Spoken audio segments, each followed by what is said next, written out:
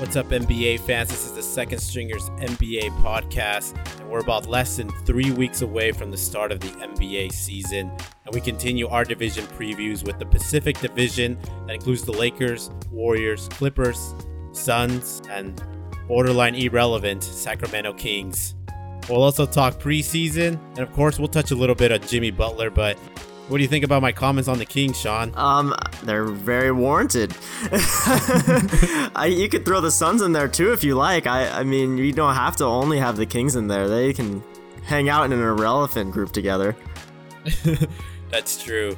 But before we start previewing some of these teams, here's a trivia question for you, Sean. And the answer to this question for a big hint is going to deal with these teams. But who's the highest paid player over 35 years old in this coming season?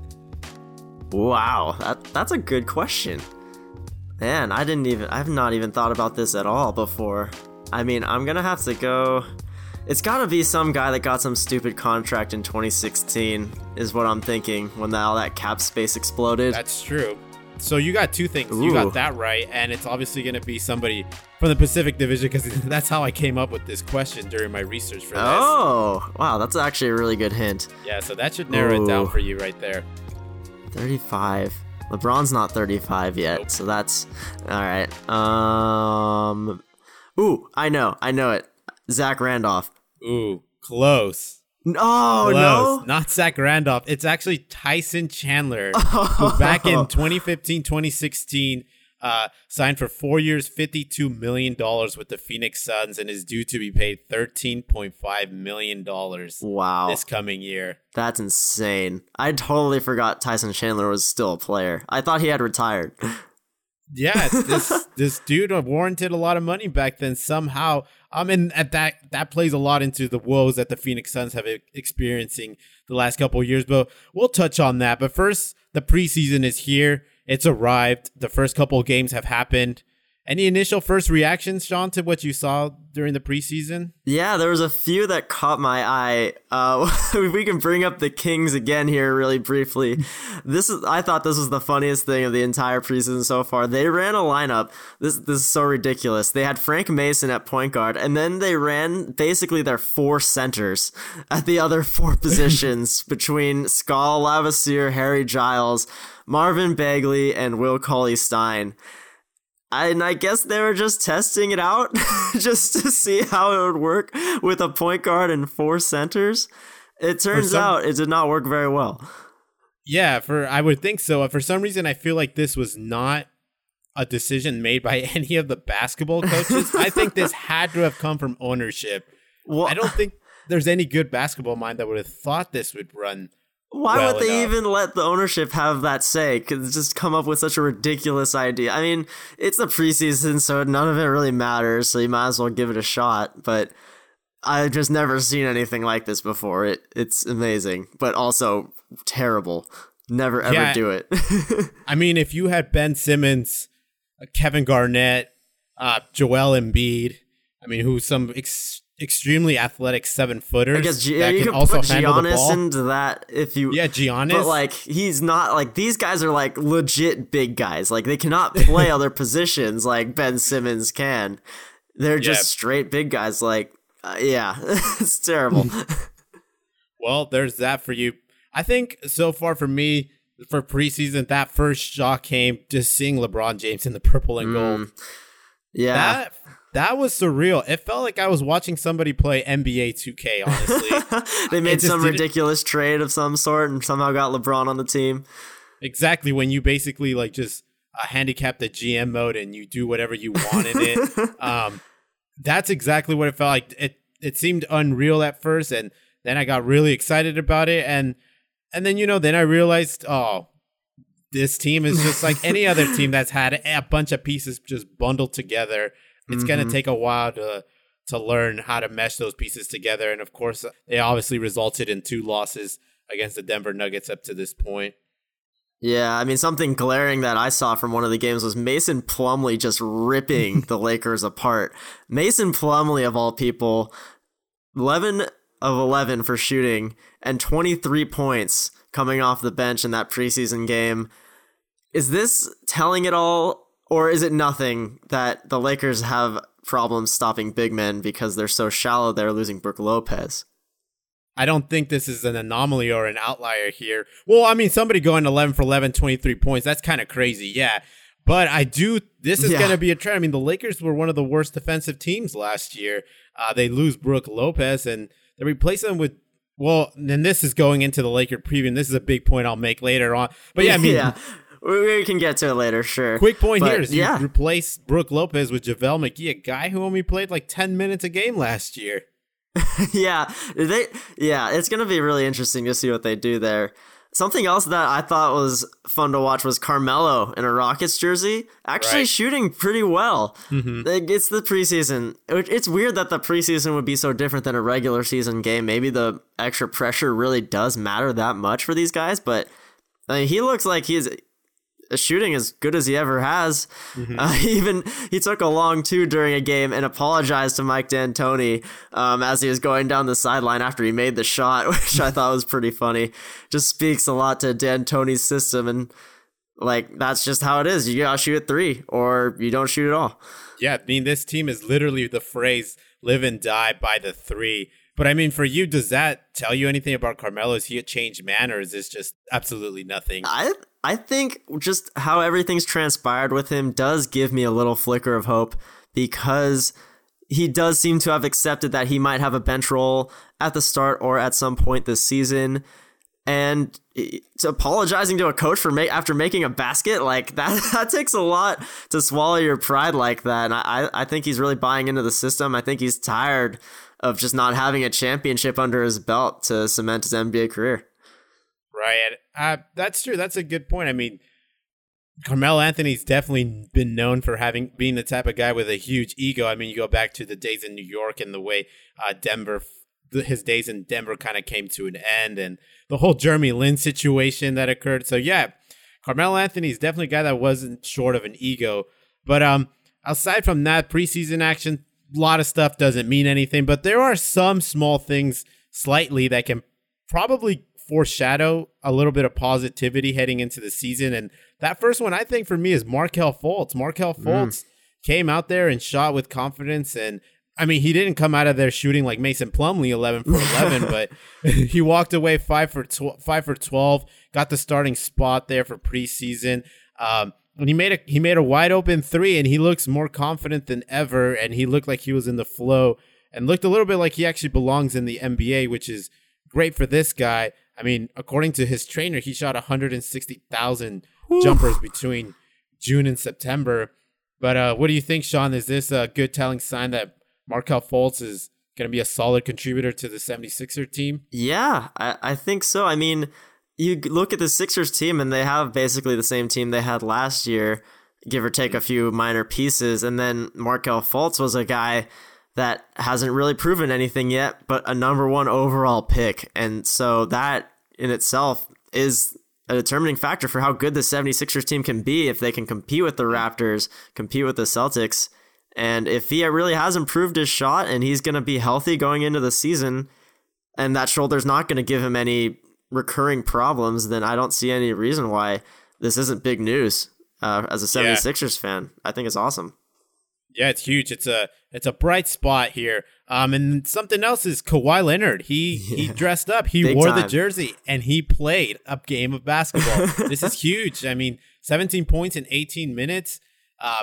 He definitely rose his NBA fantasy stock. I mean, I didn't think he was going to go top 10 in the fantasy leagues, but do you think this is a good sign? Can we, based off this little tiny sample size, conclude that he will play in the 2019 NBA season? Yeah, there's no reason not to at this point. He just seems like Kawhi. You know, there's no talk about injury or anything. So, I mean, it might, in a real basketball game, in a real regular season game, it might take him a little bit of time to adjust to the change in intensity, I guess you could say. But yeah, I mean, I'll pick him in a first round of a fantasy draft, the one we have coming up next week. That's pretty exciting. What is more interesting, I think, is seeing Gordon Hayward back in action too. Right. That's an interesting one because he looked a little rusty out of the gate. 5 of 20 shooting so far in the preseason over the course of the first few games.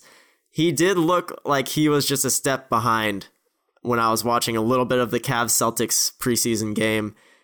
It's going to take, I think it's going to take a little bit for him to shake the rust off. What do you think about Gordon Hayward going into the season? I think the good news for Gordon Hayward is that they have the ability to give Gordon Hayward all the time he needs to get back in his mode, just because of how deep that roster is over there. I'm sure Jaylen Brown, Jason Tatum, and Terry Rozier wouldn't mind the minutes, and even Marcus Smart wouldn't mind some minutes until Gordon Hayward gets back in action. But Kawhi Leonard, on the other hand, the Toronto Raptors need him to at least be top 10 as soon as possible to be able to build some momentum for their squad. Yeah, that's true. But I mean, it's good. It's good to see Gordon Hayward in action.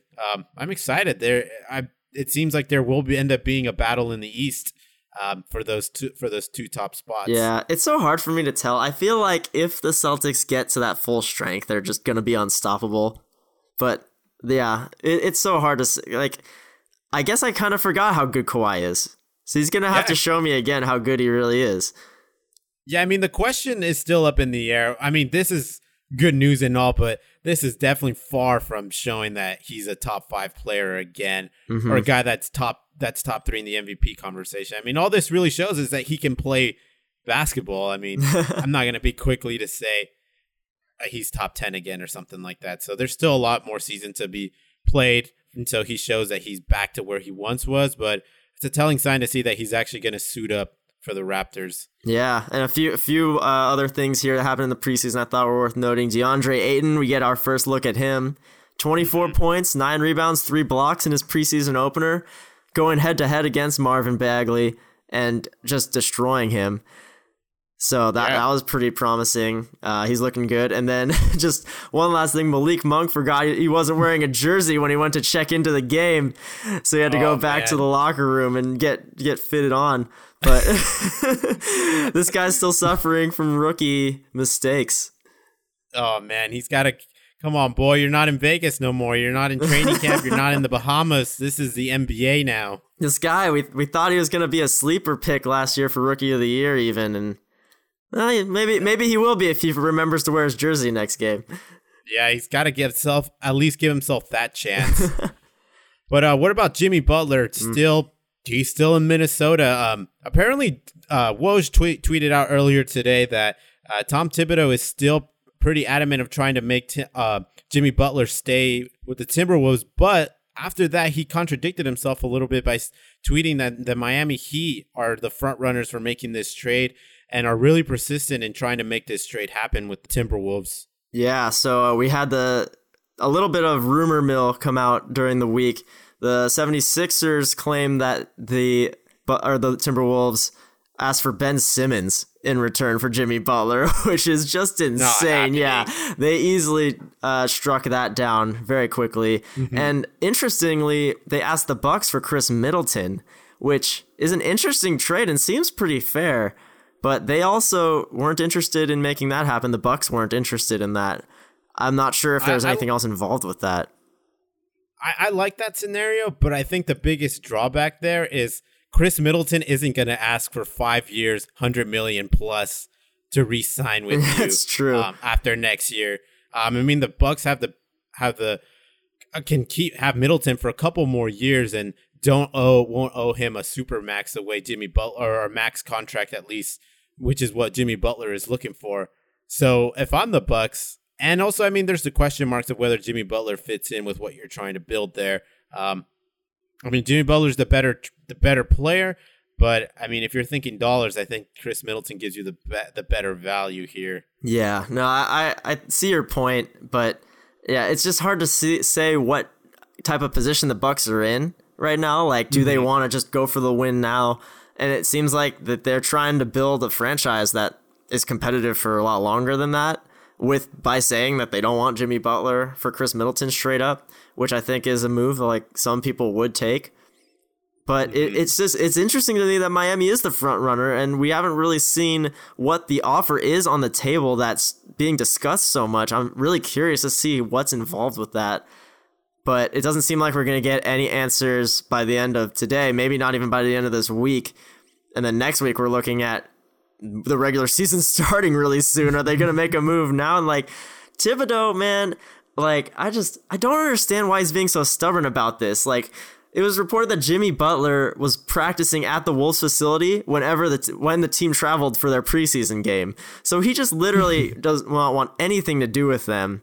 I just don't see how you can salvage the relationship at this point, especially when the regular season's only a few weeks away. You're not going to be able to solve anything before then to keep him on the team. You gotta let go sometimes. You gotta let go. Yeah, I think Tom Thibodeau is probably just hanging on for basketball reasons. I mean, sure, if you get Chris Middleton, that's pretty good value there. If you get Ben Simmons, that's not happening. That's awesome. Yeah, but I think he knows not going to get that equal value for Jimmy Butler, so he wants to keep the better player. I mean, I don't blame him for that, but I think there's obviously more reasons to him leaving than just the basketball reasons, and he wants to go personally. So I don't think Tom Thibodeau is going to be able to salvage that, and I think if he doesn't, I feel accept that.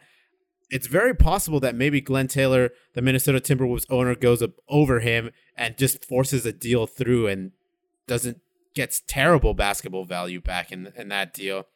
Yeah, well, he has to. I mean, you think about it, Jimmy Butler is good if he wants to play for you, but if he doesn't want to play for you and he says he's not going to play for you, then what is he worth to the franchise anymore? Exactly. He's basically worth nothing. So you have to get something back in return.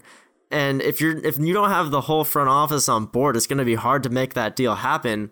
So if he just gives into it, they can actually get a deal where they at least get some good piece back that can actually help them now and maybe get some future assets along with it.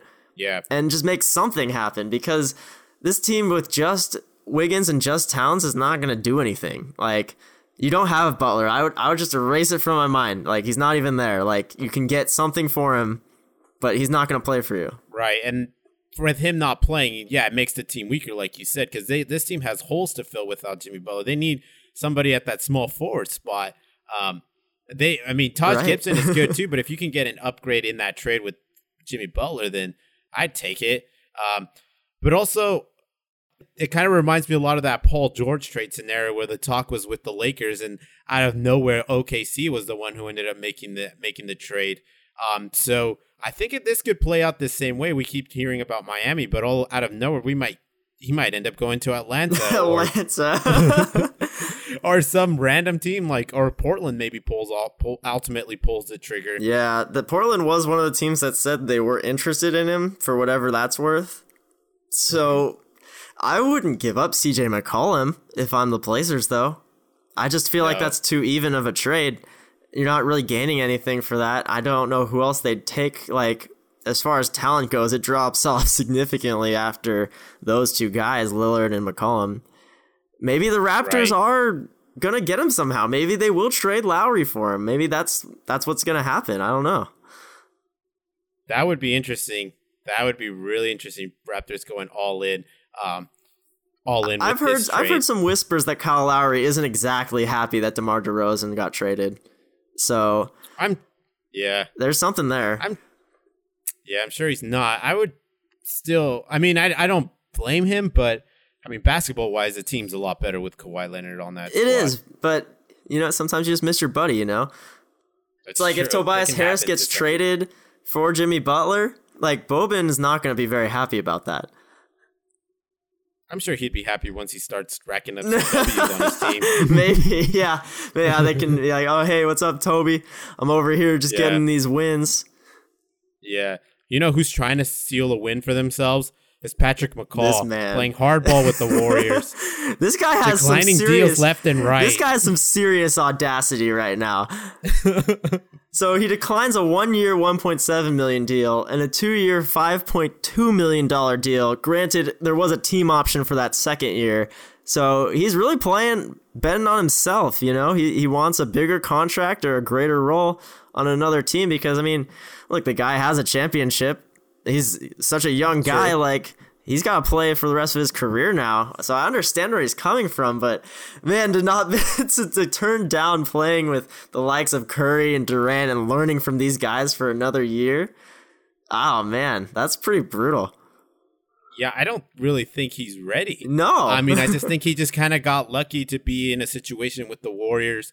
And basically, I mean, realistically, the Warriors just couldn't afford all that debt when they got Patrick McCall. So, I mean, he's just one of those guys they could and they needed him in certain situations because of injuries. And he was successful in those little bit spurts of minutes that the Warriors gave him. But it's hard not to be successful when you're playing with that many amazing players and an amazing coach like Steve Kerr. So, yeah, a little bit surprised here by Patrick McCaw. I mean, sure he's betting on himself, but I don't know if he'll get the right end of that bet. Yeah, if he leaves the Warriors. His ego's a little inflated from being on a championship team and feeling like he's worth more than he is. Yeah, but no worries. I mean, even if Patrick McCaw isn't there next year, let's slide right into our division previews for the Pacific Division, starting with the Warriors, the defending champs. I mean, Patrick McCaw or no Patrick McCaw, this team is still loaded. Obviously, the big addition, DeMarcus Cousins, Johannes Jerberko, and Damian Lee that they added here? I don't really know much about this guy. He was on the depth chart list, so I put him in there, but I doubt he'll get many significant minutes. I mean, maybe if McCaw doesn't come back, I mean, there's still a chance McCaw comes back, but he might get some playing time here and there if McCaw's to believe off the bench.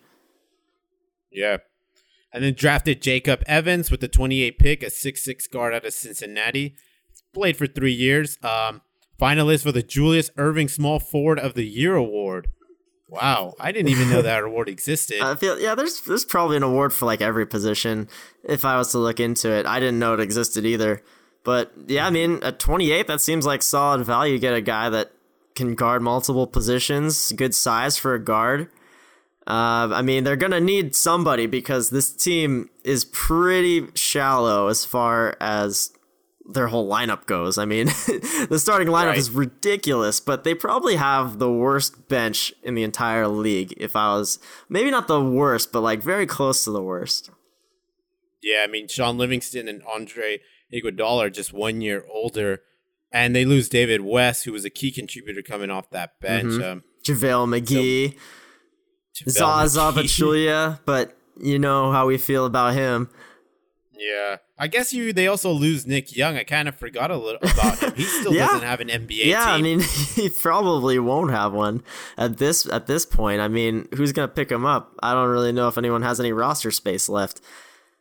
And then this might be a sneaky departure here that could end up making the Warriors lose their championship run. It's Chelsea Lane, the head of physical performance and sports medicine for this team, has left to take an executive director position for the same department for the Atlanta Hawks. Wow. Yeah. Interesting. So, I mean, remember all those injuries the Warriors had at the end of last year? Steph Curry with his ankles, Draymond Green was out for a little bit, even KD was out for a little bit, and Klay Thompson had a few weeks out as well, all with different injuries. This lady had her work cut out for her, man. Like, this is a squad that needs to stay healthy. Yeah, it does, especially as the core starts getting into their later years. But I wonder, like, how much Chelsea was involved in, I mean, basically turning around Steph Curry's career. I mean, this is a guy who was not very durable for the first half of his career, and then all of a sudden made a huge jump that second half and became the Steph Curry we know of today. Right, yeah. So it's pretty big time, man. If she was a huge part in all of this, I'm not sure exactly how much power she had over everything. I mean, she was the head of all of the sports medicine and treatments that they had there. We'll see. I'm not really sure who takes her place. Hopefully it's someone qualified for the sake of these guys trying to get that third title in a row. Right. And when you think about the Warriors and you think about the people they've played in the finals in the Western Conference the last 4 years, they've been pretty durable compared to everybody else. I mean, the Rockets lost Chris Paul. OKC lost Durant or Russell Westbrook a couple of times in those playoff runs. Obviously, the Cavs, that first run, did not have Kyrie and Kevin Love, but the Warriors have really stayed intact into those later rounds in the playoffs. Yeah, and just that injury to Andre Iguodala, which almost cost them that series against the Rockets. If Chris Paul hadn't gotten hurt, maybe we're talking a different story. But yeah, overall, I mean, keeping your core four right there between Steph, Klay, Draymond, and Kevin Durant healthy, that's really just the bread and butter. You can't lose if all four of those guys are in there. That's just kind of the name of the game here. I throw Jordan Bell in there while DeMarcus Cousins is hurt, and that's your regular season starting lineup until Cousins is able to recover from that injury. It's still looking really strong. Is all I gotta say. I don't really care who's in that 5th spot when these 4 are on the floor. The main problem I see for this team is we saw at times during the regular season, they go through some slumps where you don't expect them to lose any string of games during the regular season because of their talent, but they would because it seemed like they lost a lot of focus here and there. Just kind of waiting for the playoffs to happen almost. Yeah, you could see that frustration or maybe annoyance just kind of boil over on the floor. I mean, Kevin Durant got ejected more than a couple times last year.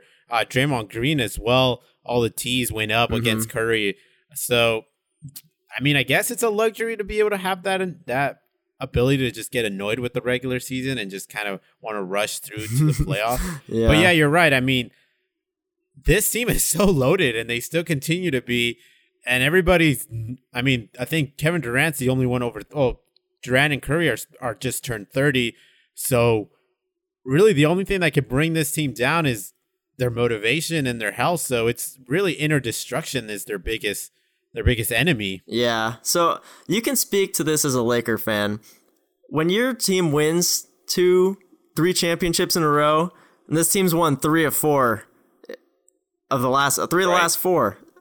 Do you lose that motivation at all going into this 4th year of trying to win a championship again? Does that ever get tired? Do you feel like there's any chance that this team is like, I don't really care if we win again because we've already won it so much? I mean, I think that just speaks to personalities really more than anything. I mean, I think back in the Laker days, I mean, speaking as a fan, definitely Kobe Bryant drove that ambition to continue winning. But if you look at Shaq, I mean, that's why they butted heads. I mean, Shaq would come in out of shape and all of a sudden turn it up in the second half and have his best year. But yeah, I mean, I think for that Laker dynasty, it was definitely internal conflict and the loss of motivation to win that broke up that dynasty between Kobe and Shaq. So I think it's a really real thing. Do I see that in this group of guys? Possibly. But at the same time, the way they speak, I mean, they've been pretty adamant that their biggest motivation this year is helping DeMarcus Cousins and some of these other young guys get to the finals. I mean, they really play for one another, and I don't think I've ever really seen anybody else speak that way. So, I mean, I think at times we probably will see that, but at the end of the day, I think come playoff time, once DeMarcus Cousins suits up, he'll probably be their biggest driver, honestly. Yeah, that's true. And it seems like he's doing well coming back on his rehab from that Achilles injury. But yeah, it's hard to say when he's actually going to come back and actually going to be in basketball shape. There's really no timetable on it right now because they've said multiple times that they're not going to rush him back at all because obviously they have no need to do that. They're going to make the playoffs. Unless all 4 guys get catastrophic injuries, there's just no way that they don't make the playoffs, and I doubt they even care what seed they get or if they even have home court advantage in the first round. So, yeah, there's just so much up in the air for DeMarcus Cousins, but if he does get back, then he'll definitely be on fire to win a championship, and these other 4 guys are going to have to follow suit. Yeah, what is interesting, though, is I think heading into this season, this might be the weakest Warrior team, which is, I mean, it sounds like it's a lot, but it's really not. But yes, it's the most weakest Warrior team, I think, to start a year in the last 2 years, or at least since they got Durant, just because they're so weak up front at that center position. I mean, a lot of teams have the potential to bully them around, and maybe they lose a string of games to start the year. And yeah, I wouldn't be surprised if they don't end up with the number 1 seed. So I guess you could say they're trending down, but not really. Yeah. I guess but I wouldn't be surprised. So they won 58 games last year. I wouldn't be surprised if they only walk away with 55 this year. So maybe trending slightly down, but really that'll be mainly in the first half of the year. But second half, I think they'll be the Warriors that we know them to be. And if DeMarcus Cousins is back and healthy, they might be better than ever. Yeah, I mean, that starting 5's got to be up there with one of the best starting 5s ever to exist. But yeah, you're right. This does look like the weakest Warriors team we've seen during this dynasty, just because you have Kevin Looney and like a 85-year-old Andre Iguodala and a Sean Livingston. Like Sean Livingston is like, he's good still. Like he's not super old, but that's it. Like you don't have anything else. So you just have to hope for good health. And that's going to be the factor. You're relying a lot on Jordan Bell as well there. Yeah, and that's not something I really want to do at this point. I mean, we've seen some flashes of talent, but he really is only good because the other four guys. Right. So, yeah, to ask him to play 30 minutes a game, I don't know. We'll see how that works out, but I can't say that it's going to work out for the best. I wouldn't be surprised if they lose a string of games there as a result of that. Yeah. But on the other end, somebody who's knocking on the door to try to challenge this Warrior team is the Los Angeles Lakers. And now the Lakers, this is the most excited I've been to start a season for the Lakers since, I don't know, probably the year Kobe came back from the Achilles. Right? Or since you got Pau Gasol. Right, or Pau Gasol, back in 2008. But, I mean, the year that Kobe came back from his Achilles injury, it was exciting and all. But once the ball went up and the tip came, it was pretty evident that was going to be a throwaway season, and it was only a matter of time before Kobe called it quits. But this year seems like it might be the first season to be excited for basketball reasons since the Dwight Howard trade, I think. But hopefully the end, it doesn't result in an equal to that. But anyways, the additions here, LeBron James, the King, Lance Stevenson, JaVale McGee, and Rajon Rondo. What a squad, man, after that. Falling in his coattails. Yeah, so the names are iffy. I mean, LeBron James obviously stands out, but I'm a little bit worried here with these additions. Namely for these reasons. Lance Stevenson last year shot 28% from three, 66% from free throw. JaVale McGee only averaged 9.5 minutes per game. He's a 30-year-old, and now he's been upgraded, who will probably most likely be the starter center on this team. Rajon Rondo, I mean, there's a lot of great intangible things to say about this guy, but I mean, he is 30 plus now, and he's shooting 33% from three, 54% from the free throw line. Now, why are those numbers so important? Well, because the Los Angeles Lakers ranked 30th in free throw percentage last year. Oh, that's right. They ranked almost last in three-point percentage, 34%. They were close to the bottom in turnover percentages. So, I mean, I guess it helps having more smart ball handlers, but none of these guys are going to layer in and help out with that three-point shooting, free throw shooting, or just shooting in general for this team. Yeah, but I mean, I'll go more. We can't forget that LeBron James is also a bad free throw shooter. That's true. Yeah, he is regarded as one of the greatest of all time, sure. But yeah, his free throw shooting percentage is not comparable to the likes of Jordan and some of these other guys. It's gotten better, though. But anyways, departures from this team, Julius Randle, Isaiah Thomas, Brook Lopez, Luol Deng, Channing Frye, and Tyler Ennis. So for me, the guy we're probably, as Laker fans, are going to miss is Julius Randle, another top 10 pick that the Lakers let go of, who was once also regarded as an exciting piece to that young core that we had back in the day. But now we've evolved to this other young core, so we'll see how that goes. Drafted Moritz Wagner at number 25. Steve, I'm not going to attempt to pronounce this man's full name. You won't do that for me, man? I don't think so. This is a gnarly name, but Svi is actually looking pretty good. During the Summer League, he knocked down some good threes. He scored the ball and helped get the Lakers into that Summer League final against that Portland Trailblazer team that was composed. Cheating team. That cheating team that was specifically composed to win that Summer League championship. But hey, man, Svi really battled out there. They also had an 18-year-old Isaac Bonga with the number 39 pick.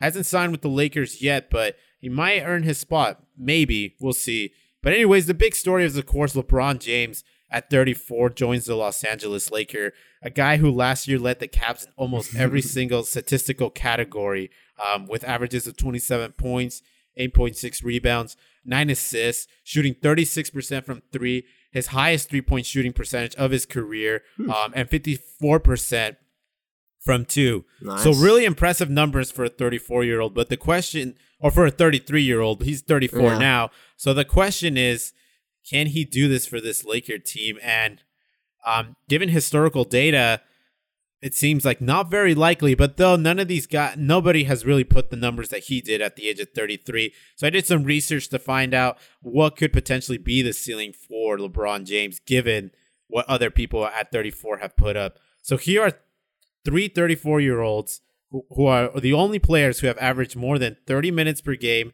20 points per game, 5 assists, or 5 rebounds. One of them is Larry Bird, 20 points, 6 assists, 9 rebounds.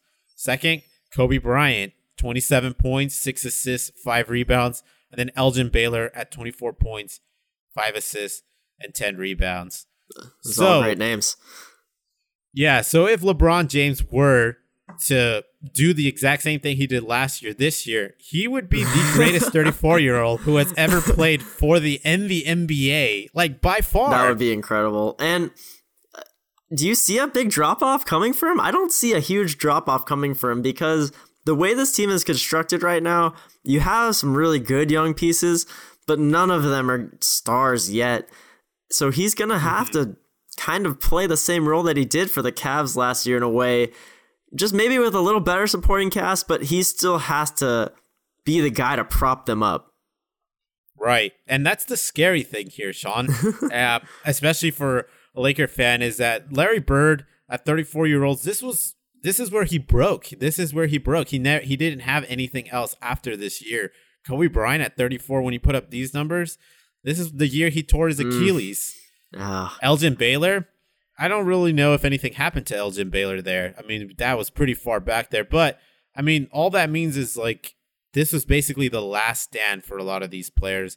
And LeBron looks like he can put those numbers up again, but the chances of him breaking down, given these historical numbers, seems very likely. It seems likely, but this is LeBron James. And it's true. This is the new NBA. I mean, you're talking about guys like Larry Bird and Elgin Baylor. They just didn't have the same training regimens, the same nutrition information that we have now, that LeBron has full access to, that he's investing in his body $1 million a year or something like that.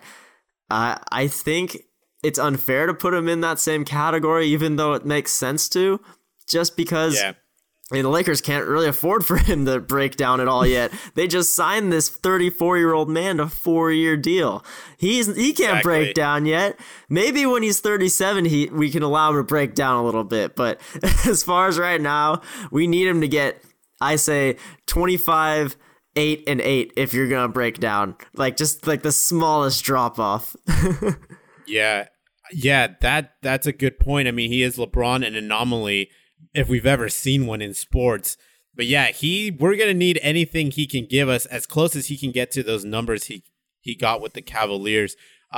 So he's another layer added to the young core of Brandon Ingram, Kyle Kuzma, and Lonzo Ball. Brandon Ingram averaged 16 points, 5 rebounds.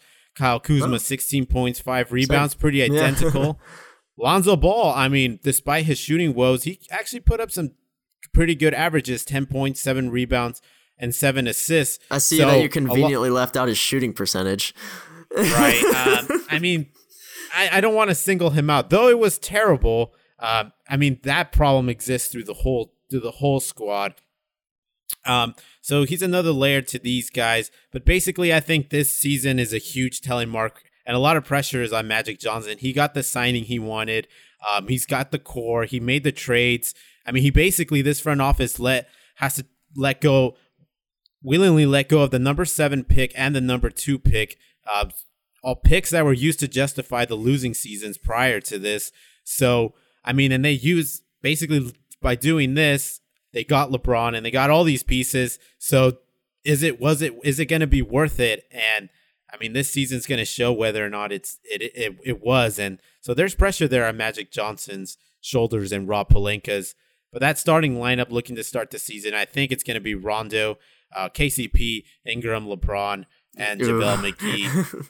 That's pretty rough, man. Like you were saying before, JaVale McGee averaging 9.5 minutes a game with the Warriors, just coming in and throwing down some alley-oops. This is going to be a lot more of a challenge for him, and I'm not sure if he's up for it or not. I don't think he's ever had to shoulder this much load as a starting center. And he is 30 years old now, and he's proven that he's not very like sturdy. He's not very sturdy at all. So we're going to need to see either a big jump from Zubac somehow, or Moritz Wagner is going to have to come in and play beyond his rookie years, or else this team's going to have to roll small ball, kind of like the Warriors are going to have to while DeMarcus Cousins is out. Yeah, that's so much asking of your players. So they're going to wear down just playing that quick small ball night in and night out. But I mean, that's one of their goals. That's one thing they want to do. They want to identify as being that quick pace team. But I mean, through all that, I mean, you cannot say this team is not getting better. I mean, it's trending up. So you're giving them 45 wins, huh? I'm giving them 45 wins. I think that's a fair number. Basically, they're right. They're going to be right at that borderline to sneak into the playoffs, depending on how everybody else performs. 45. I think that's what the Cavs got last year with LeBron. Right? It was 45 wins in that Eastern Conference to get the 4th seed. They got 50 wins. Did they get? No, they really. Oh, yeah, they got 50 wins last year. Dang, really? They looked like they were about to implode. They did. They did.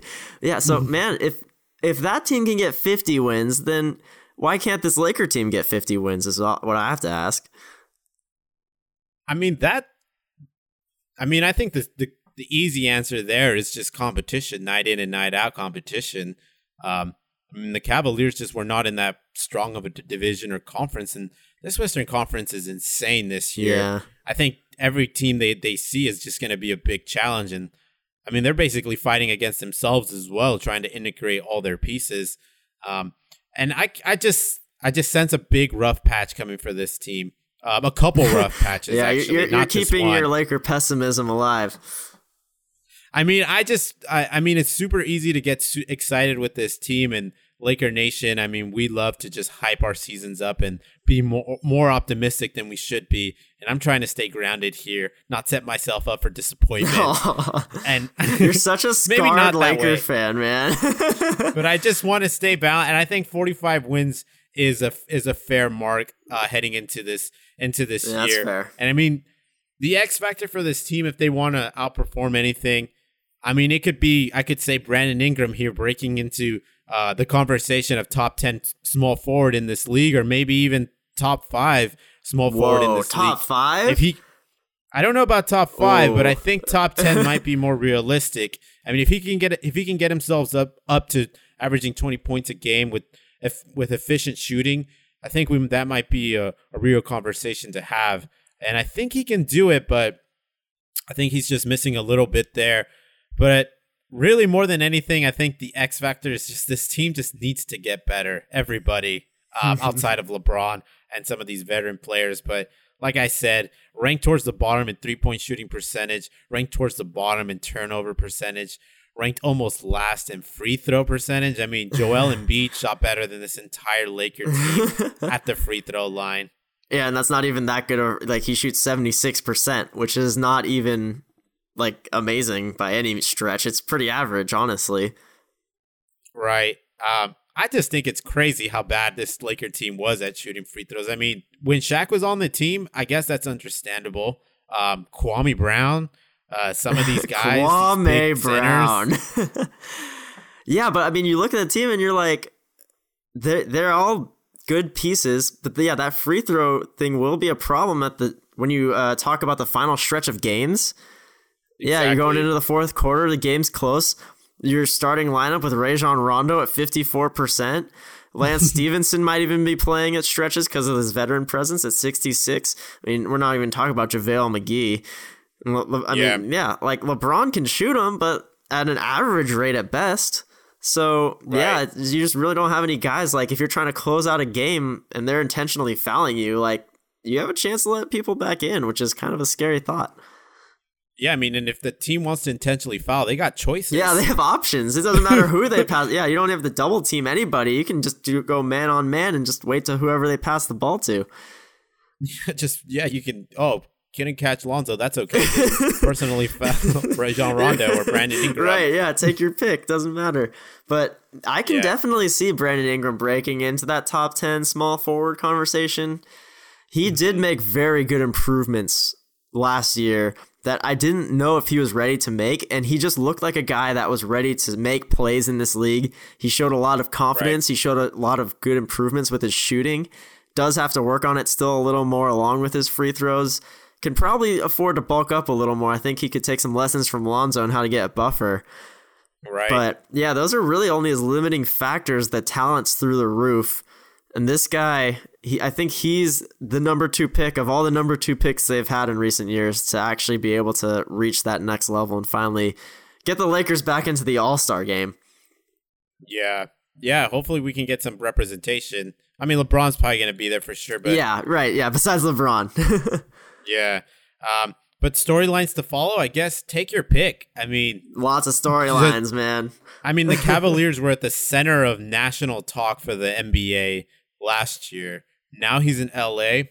I don't think there's going to be any shortage of storylines, anywhere from what LeBron had for breakfast or how he happened to look at Lonzo at the end of the game, or from in-game arguments. I mean, take your pick. There's going to be a lot, but I guess the big ones that are going to stand out is, can LeBron mesh with this team and be successful? And is Luke Walton the right guy to handle all these personalities? Because at the end of the day, I mean, this team has depth, a lot of guys at the same level, but it can seem like a good thing. But at the same time, it might be your worst enemy, considering you're dealing with a lot of egos and a lot of personal agendas, like Rajon Rondo, Lance Stevenson, JaVale McGee, a lot of these dudes, KCP, a lot of these guys on one-year contracts who want to play and want to get paid next year. Yeah, that is a factor I hadn't even thought about, because you bring in these guys on one-year deals because you want to have cap space for next year. But on the flip side, all these guys are kind of going to be selfishly playing for themselves because they need to make their money next year too and sign big money with the team that probably shouldn't be paying them this much money. A guy like Rondo does not deserve what I imagine he'll ask, like in the $15-20 million range if he plays well this season, which would just be insane. But yeah, this team's going to be nothing but entertainment. Even if they don't play well, they have more than half their games on nationally televised schedules. So there's going to be no shortage of us watching Laker games this year, even if you don't live in Los Angeles. Exactly.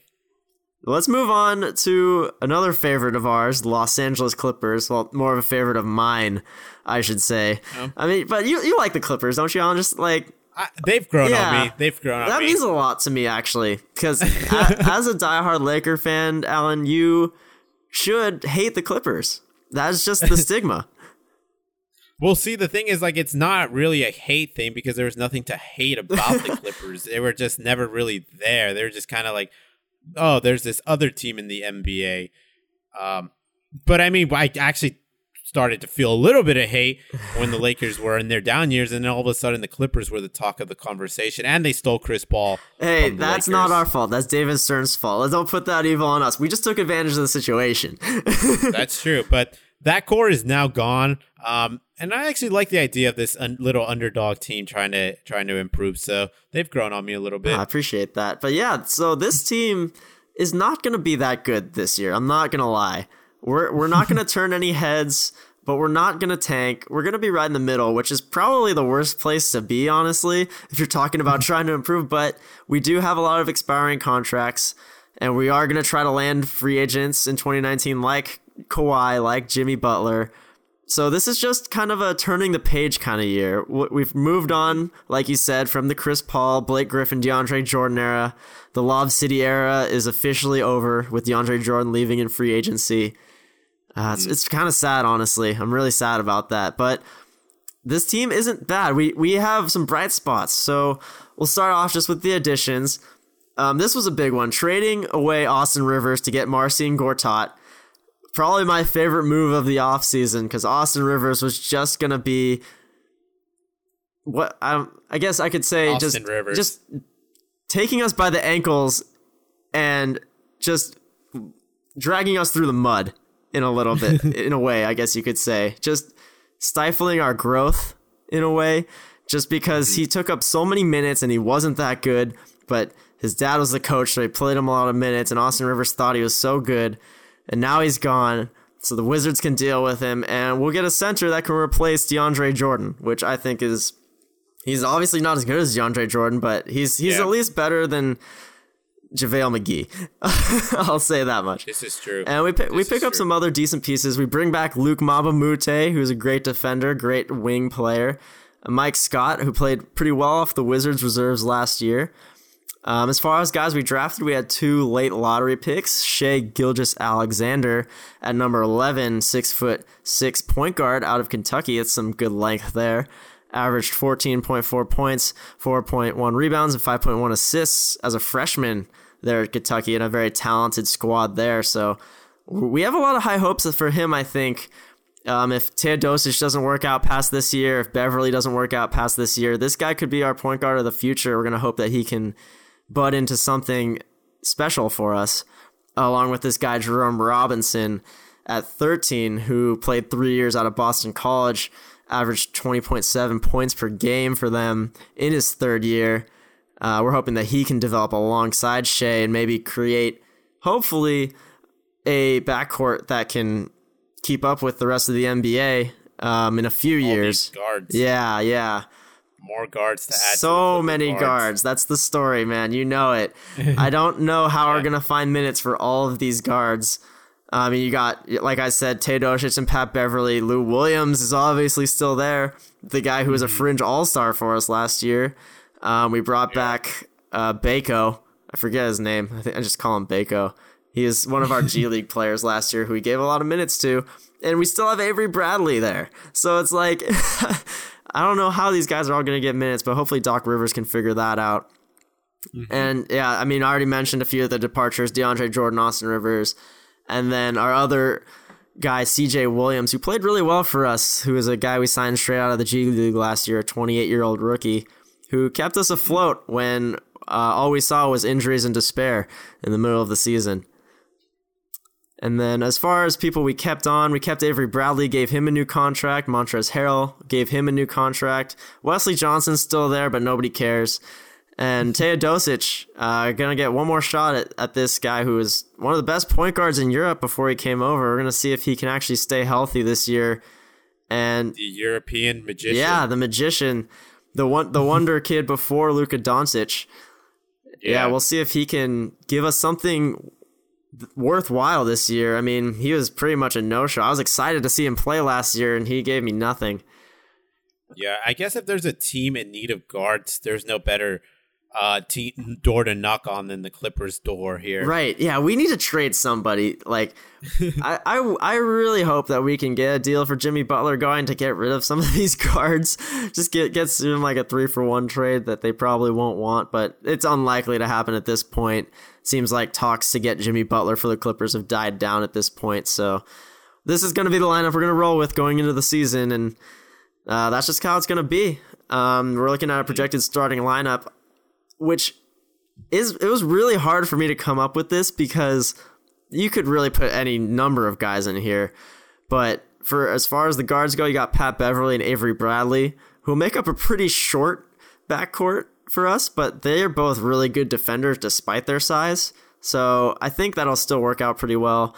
Alongside Tobias Harris, Danilo Gallinari for 10 games of the season, and Marcin Gortat at the center position, which is a really solid starting lineup. There's no holes in it at all, in my opinion. There's just no real playmakers outside of Tobias Harris, who is good, but he just hasn't shown us that he can get to that next level yet. He's going. Yeah, he's not a. He's not a franchise player. No. Though I do. I like Tobias Harris, and I would be. Well, I'm not gonna bet that he'd break top 10, top 20, or anything like that. But I wouldn't sleep on him. Like, I think he might have a even better season this year. I mean, he made some strides last year, and I think he can still continue to get better this next year. Yeah. So what? I mean. Yeah, I know you're a big Tobias Harris fan. I mean, you had him in fantasy, and you've been following him since he was in Detroit, and you've touted how good he can be. But so what kind of jump do you think this guy can make? I mean, this is a guy he's been in the league for 7 years now, And True. And he averaged 19.3 points a game last year, which was his best of his career. But you usually see guys hit their prime already by their 8th year in the league. So what kind of jump are you looking at here? What kind of jump do you think he can make? I mean, his 3-point shooting still continues to get better in my eyes.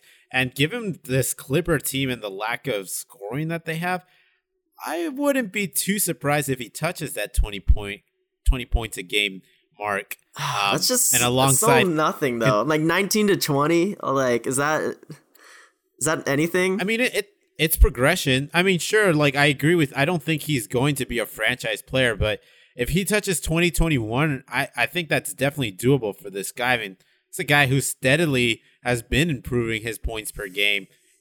And 25, 26, I don't think he's hit the ceiling yet.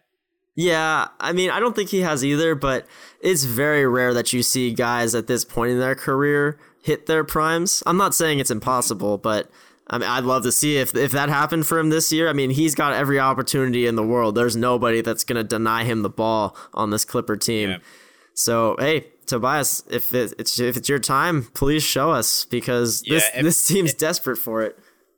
Yeah, if anything, if he has a great season, he continues to hit 40% from 3, which is a great number. He's going to be excellent trade bait for this team. I mean, yeah, he has that expiring contract, so I thought that he would have been an easy pickup for the Timberwolves to get for Jimmy Butler.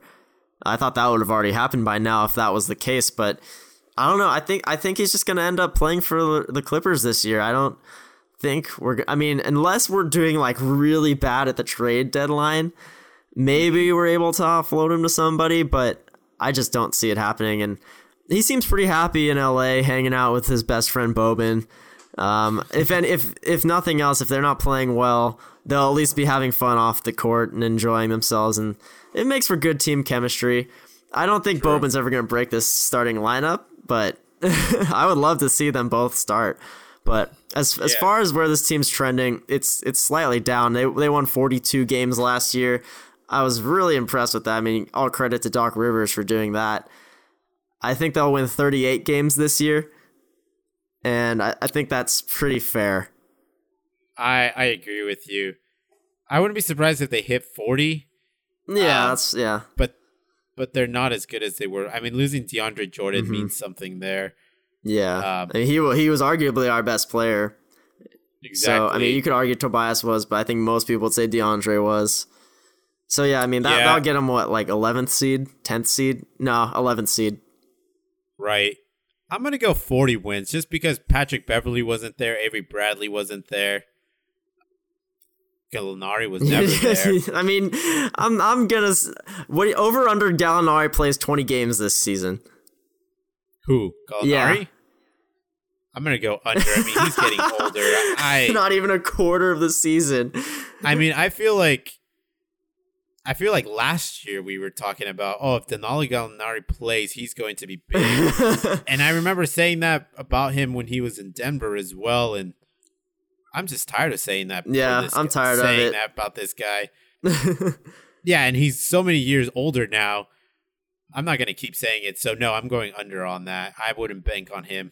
Yeah, so just to wrap up the Clippers, the storyline to follow. There's not going to be much during the season, but next year's offseason will be very interesting. We'll have 2 max spots open. Just in time for Jimmy Butler and Kawhi to come into town. Best case scenario. That would be awesome. But moving on from there, the Phoenix Suns. Now we're getting into the bottom fill of the division as well as the conference. But the Phoenix Suns this year, not much is going to be going for them except for their draft picks and seeing how they develop. But what they did is they came in and they wanted to fill their holes with 3-point shooting. And as well as bring in some veteran players. And who are those veteran players? You got Ryan Anderson, Trevor Ariza, Jarrell Arthur, Isaiah Cannon, and Richaun Holmes, and George King. And the big additions, though, of course, came from the draft with DeAndre Ayton. The Phoenix Suns finally walking away with the number 1 pick after going after it for a string number of years. And they always walk away with the number 2, number 4. Finally get number 1, and they got their guy DeAndre Ayton. Alongside, they got Mikal Bridges, Anthony Melton, Eli Ikobo, So they got two good picks, but Ayton, obviously the prize package here. The departures is they had a couple guys leave this team. Marquise Chris, a fan favorite, and Jared Dudley, Daniel House, Brandon Knight, Alex Lynn, a one-time big project for this franchise. Big bust. Alfred Payton, another former lottery pick that was traded for a second rounder this last year and now walks away for nothing. For nothing. Yeah, another bust there. And Alec Peters, Tyler Eulis, and Alan Williams. But the bright spot here is you got Devin Booker. You got him to agree to a contract, so he's going to be on your team for a good string of years. He's 21, and I think this guy is positioned for a huge breakout this year, mainly because I think he's getting better, and he's going to be the focal point of this entire offense. I don't know where they're going to get more points from, and he's going to be handling the ball the entire time. So to put it in perspective, Devin Booker's ranked 31st on ESPN rankings, and the guys ahead of him are CJ McCollum, Bradley Beal, Kemba Walker, and Drew Holiday. And this is the guy who averaged 24 points, 38% from three, and 43% from field goal. 43% is not that good. It's not. It's really not. And I think it's probably going to stay the same, but I think he's going to go 27 points this year. Yeah. Ooh, I mean, that's bold, especially because he's not even healthy right now. Didn't he break his hand or something? It's true, he did, but when he comes back, I mean, he's going to have a free-for-all. You need your hand to shoot, man. And do whatever he wants on this team. If his hand's messed up, man, how's he going to shoot? How's he going to score 27 points? He's going to use his left hand. Oh. Yeah, I mean, I like Devin Booker. There's just not enough excitement for me about him. Yeah. Like, when I think about like future superstars in this league, and I think of Devin Booker being one, there's something about it. It just doesn't seem right. He's so one-dimensional. He is. Like, yeah. You can compare him to Kobe Bryant as far as scoring goes if you want to, but Kobe's defense was just on a whole nother level, like an unreachable level for Devin Booker. He's just a shooter. And that's what gives him so much praise, so much adoration from all these scouts, all these people is like, this guy can shoot really well. And yeah, I mean, Steph Curry, you can make that comparison too. Great 3-point shooter, really good scorer. But yeah, Devin Booker he doesn't have that it factor, you know, he's so one-dimensional. He is. That's all he gives to this team is points. Yeah, that's why I wouldn't compare him to Kobe and Curry, but I do think he's comparable to these guys, CJ McCollum and Bradley Beal. And I think Devin Booker could probably pass these guys up this year, I think. The problem is, though, I mean, not that it's not obvious already, CJ McCollum doesn't own his team. It's Damian Lillard. Right. Bradley Beal doesn't own his team. It's John Wall. Kemba Walker does own his team, but they suck. True. And Drew Holiday obviously does not own his team either. So he could surpass these guys, but as the best player on this team, they're not going anywhere. True. And that's not the point I want to make. At least my point here is Devin Booker's going to kick ass next year. That's all I'm saying. And yeah, you're right. Yeah. I don't think he's going to take... I think the individual success Devin Booker is going to have next year in terms of just points, because he's not going to walk away with any awards, isn't going to be on the same level as the team success. Yeah, you're right on that. And that note on defense, yeah, Devin Booker doesn't add any layer of great defense to this Phoenix Suns team, who's ranked absolutely in last place in terms of defensive rating. And they also were ranked towards the bottom as well in terms of shooting from three. So they share that so they were in that same range as the Los Angeles Lakers, except even worse. So that's why they bring in Trevor Ariza and Ryan Anderson. And it makes sense a little bit. But when you actually look at this roster, you'll notice that the three highest paid players on this team are all over 30. And it's those additions of Ryan Anderson, who's getting paid $20 million this year, Trevor Ariza, $15 million, and then Tyson Chandler at age 36 getting paid $13 million. I mean, Devin Booker's making like 40-something million, though, right? Next year.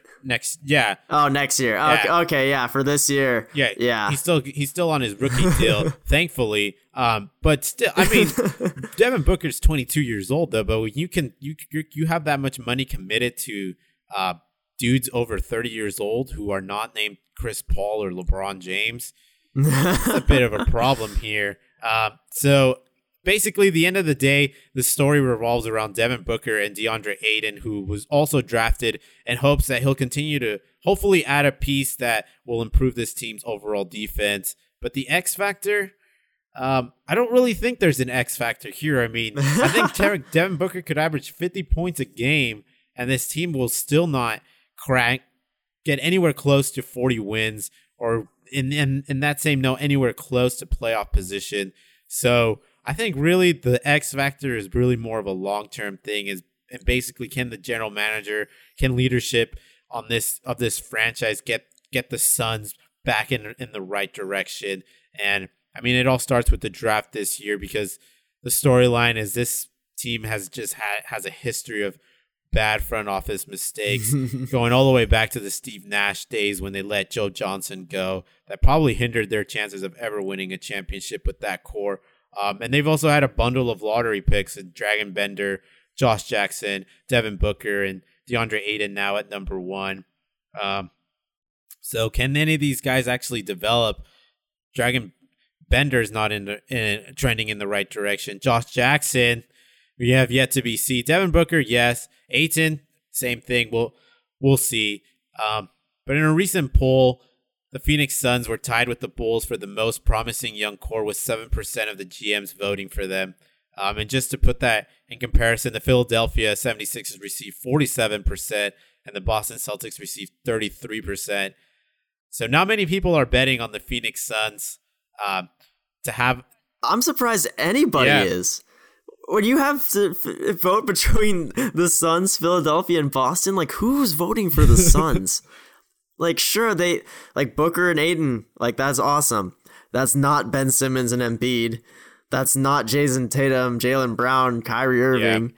Like, that's insane. I don't know who's voting for him. I don't know. The 7%, that's like, what, 2 of the GMs, I guess? Yeah.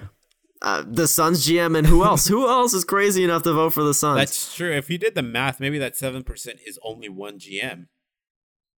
Yeah, one other GM. One other GM thinks the Suns have a better team than the Sixers in a few years, which is crazy. Yeah, so basically this team, nobody's betting on them, so they got to bet on themselves and develop this young core if they want to make any noise. They're not going to make any noise this year, but if they want to make any noise in the next coming years.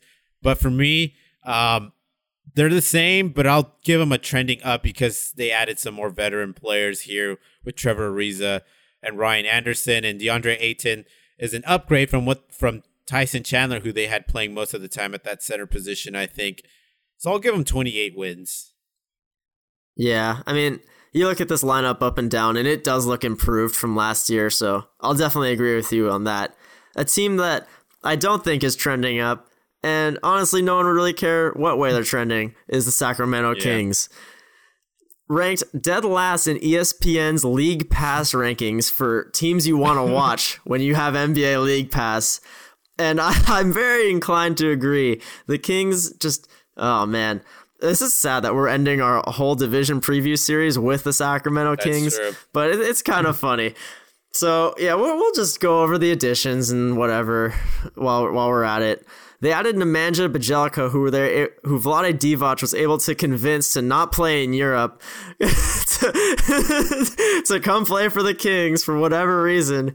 That's your GM Vlade Divac making those big power plays. That was pretty funny. They brought in other powerhouses like Yogi Ferrell, Ben McLemore, Deonta Davis, who wouldn't have a job if it wasn't for the tankathon that the Grizzlies put on at the end of the year. So good for Deonta, man, able to land another NBA contract because of that. So the only big story this team has is they drafted Marvin Bagley at number 2, who is probably, while also 17% of GMs picked him for Rookie of the Year, is also most likely to be looked on as the guy that could have been Luka Doncic in a few years from now. I mean, it's hard to say. I mean, it's hard to make fun of the Kings for that. That's true. Already. Oh, man. I mean, this guy averaged 21 points, 11 rebounds as a freshman at Duke, so you know the guy is good. And he's a very safe pick at number 2, but when you could have drafted Luka, you could be kicking yourself in a few years. Who really knows? But that he's their hope for the future. I mean, which is stupid because they also have like 4 other big men who they've drafted in the last few years that are all going to be vying for those power forward center positions, and they're just going to be playing really blocky lineups that involve Harry Giles, Skal Labissiere, Will Cauley-Stein, all just big men that are just all on the same team for some reason. And all of them really do the same kind of stuff. And a few of them can shoot the three, but not that well. So, yeah, I don't know. We're not looking at very much to be hopeful for here. What are your impressions of the additions? Anything? Yeah. Anything stand? I don't even know why I'm asking you. I gotta ask.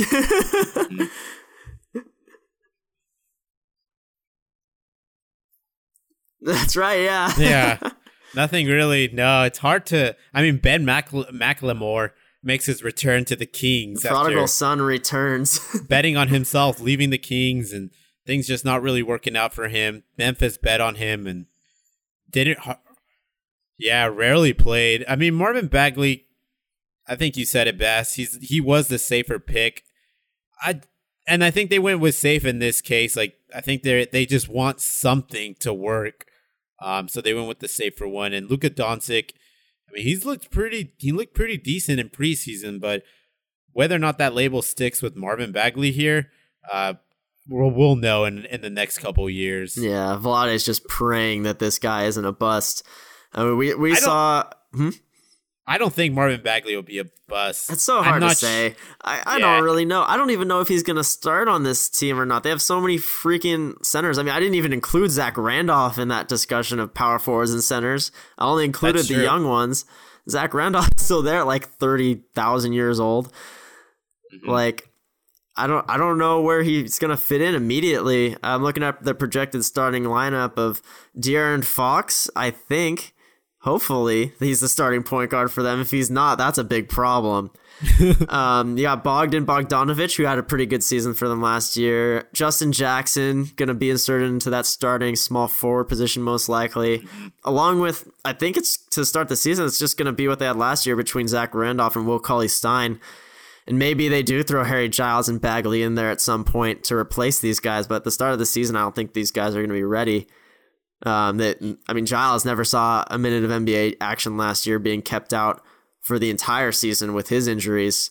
They're pretty high on him too, but you're talking about potential guys that are big men, and that is not what you really want in today's NBA. They're going the exact opposite direction of the rest of the NBA, which is going towards positionless basketball with a lot of wing positions that can guard multiple positions. It just seems like this team can guard the point guard and the power forward and center positions. Right. And I mean, Bogdanovic and De'Aaron Fox, I don't really know how that dynamic really works. They're both pretty ball handling, point guard mentality type guys. There's really no scorer on this lineup when you're looking at it. Yeah, I mean, Buddy Hield. I'll say the name. I don't like him. I don't think he's very good, but I'll humor you with some Buddy Hield. That's their scorer. Yeah, I mean, I think they'd probably be better off having him start alongside De'Aaron Fox or Bogdanovic. I mean, it looks like your number one option might be Zach Randolph in the post here. Ew. Oh, man. That could have been something that's okay like 10 years ago. Yeah, I mean, Zach Randolph is 36 now, I think. 35, in that range. So yeah. That's your option that you're looking at. That is scary. And that is why you don't tune to their game when they're playing on League Pass. Yeah, I don't know about Cauley-Stein. I mean, he looks like he has these flashes of being a good player. But I just don't think Sacramento, the Kings are the team for him. I think I could see him being packaged up in a trade because he's also due for an extension after this year. Just think about extending guys like this. It's just like sentencing yourself to more mediocrity. Right. I think he could still have a solid role on another squad. It sucks because I'm looking at all these guys and I'm like, I feel like they could be better in anher situation, except this one. Yeah, if they're a college team. So I like Bogdan and I like De'Aaron Fox. Yeah, they're fine, but they're not competing with other starting lineups. They're not even close. It's just some of the pieces is not very good. Right. I think one individual, I think De'Aaron Fox. Well, yeah, De'Aaron Fox. I don't know. He would be I think he'd be better in a better situation. Yeah, this team is trending down. This is going to be the worst team in the NBA, possibly. It is. I at first had them at even because they didn't do anything, but I think that's why they should be trending down. So I'll give him 20 wins this year, man. Like, this is just looking like the worst team in the NBA. Even worse than the Hawks. Even worse than the Nets. Definitely worse than the Nets. Probably worse than the Hawks. But yeah, so storyline to follow. Is there really any? I guess you're watching these rookies in these second years. Can they buck the trend of being busted draft picks? Yeah, I mean, I could see. I mean, Bogdan showed some flashes last year. De'Aaron Fox, it seemed like more was expected out of him his rookie year, and he kind of didn't really get to that level of expectation. So I think if there's two guys that could surprise us, it's those two. Though it does seem like their dynamic might be a little bit weird in the starting lineup together. Right. Yeah. We'll be but following I think they offer the best sort shot. of, but not really. Yeah, I mean, 27 wins, I almost seems generous. It does. Yeah, that's why I had to rethink it as I was going through all this, talking about it. I'm like, yeah, this is a 20-win team for sure. Yeah, they're going 20 wins. I mean, so the Suns won 21 last year. I think the Suns are slightly better. Yeah, they're going 20 wins. Mm-hmm. I agree with you. Yep. But to close the podcast here, we're less than 3 weeks away from the start of the regular season. Jimmy Butler is still on the Timberwolves, just a reminder there, and we'll follow and see if he's still on there next week when we do our fantasy draft. I'm sure a lot of people out there are getting started with that. An exciting time. So we'll do a special podcast episode where we basically broadcast our NBA draft. Yeah, I'm stoked. Honestly, I don't even know if that's like what our fans love to see, but it's one of my favorite. It was one of my favorite ones we did last year. It was fun. It was long, but it was a really fun time to broadcast that whole thing. Yeah. So just quickly, Sean, do you have anybody you're highlighting and you really want to go after outside of the first and the second? I guess outside of the first round. You're making me reveal my secrets to you right now? That's true, huh? Yeah. No, I'll tell you when I draft him next week. Okay. Interesting. That's fair. All right, thanks everybody for tuning in. Catch us next week, and we're on Spotify. Woo! Dude, that's so sweet. Have a good week.